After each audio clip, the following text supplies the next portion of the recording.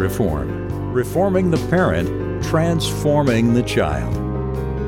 Welcome to the Parent Reform Podcast. Our mission is to inspire, encourage, and equip you to raise your children for the glory of God.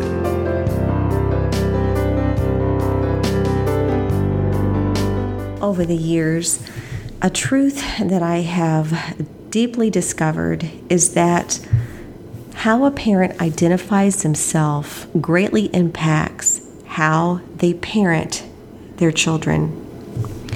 So how often do you stop and even consider your own identity? To whom and to what do you actually identify yourself? So how would you answer this question? If you were to complete the following statement, I am a what? How would you finish that? So your answer to that question really reveals your priorities and your affections in the way that you actually live your life. 20 years ago, if someone were to ask me, I am a what? I would have said a parent. But now, over the years, I think that I would change my answer. It would be a little bit different. Interestingly, as believers, Scripture doesn't actually state that our primary identity is as parents. Actually, if you look at Scripture, it tells us that our identity is primarily children of God. I would suggest that you do a Bible search and look for children of God and see the scriptures that come up that really help you to identify who you are in Christ. When I did my own search, I found these words. We're children of God. We're identified as adopted sons, as sons of God, as the work of His hands. Scripture says we are His people. We are heirs. We are His children. Believe it or not, the way that you align and embrace your identity, it's going to make a profound impact on the way you fulfill your role actually as a parent. Not only that, but it's going to impact how you parent your children. It's going to affect your mindset, and that mindset will dictate how you parent. If you see yourself first and foremost as a child of God, then you're going to naturally align your thoughts, your actions, your priorities, your words, and even your motivation with that of your Father, which is going to spill over into the way that you parent your children. And your children will benefit from that. So I want to take a look at the two identities. Someone that first and foremost identifies himself as a parent versus someone that first and foremost identifies himself as a child of God. The person that views their primary identity as a parent, they're going to see their children as their children. In other words, like they have personal ownership of that child.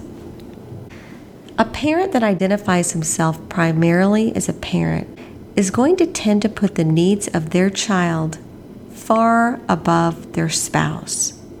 This parent is going to tend to be overprotective and fearful. This parent's personal joy is ultimately going to be determined by the success and well-being of their child. And this parent is going to tend to have a tighter grip on every detail of that child's lives. The parent that identifies himself primarily as a parent, they're going to naturally limit their circles of friendships with parents that think just like they do. They're going to tend to have cookie-cutter friendships. And the hardest thing is this is the kind of parent that when their child leaves the nest, or worse yet, if the Lord chooses to take this child home, that parent's identity is going to be totally shattered, and they're going to look in the mirror and not even know who they are. By contrast, let's take a look at a parent that primarily identifies himself as a child of God.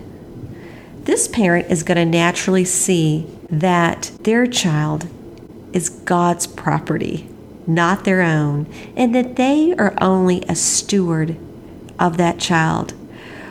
They're going to primarily see their family members as being either brothers or sisters in Christ, or as lost and in need of Christ and of evangelizing.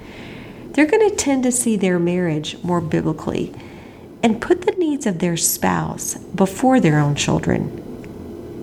This parent is going to have much more peace when their child becomes ill or injured, and they will know that they can fully put their trust in a faithful Heavenly Father. This parent is going to be naturally motivated to help develop their child in the way that he should go and not in the parent's own image.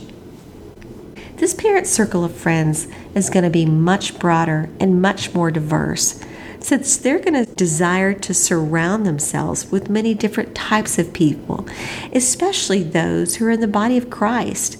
And believe it or not, that diversity of friendship is actually going to help you as a parent cultivate and develop your child much more broadly. When a parent sees their identity primarily as a child of God, when their child leaves a nest, or perhaps the Lord may choose to bring them home, while it would be utterly heart-wrenching, this parent's identity is going to stay firmly intact and not by any means shattered. Parent, remember that your identity as a parent of your child is actually fleeting, but your identity as a child of God, being adopted by Him, is unchanging, and that identity is eternal. Your role as a father and a mother is passing away, but all of your relationships in Christ are superior because they're eternal. And that's really how you want to see your identity with your saved child and your saved spouse.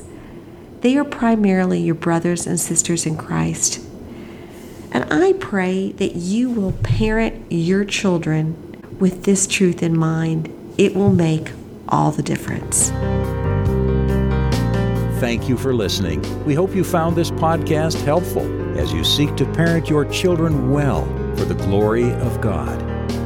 For more information about Parent Reform, please visit our website at parentreform.com. There you'll find more parenting resources.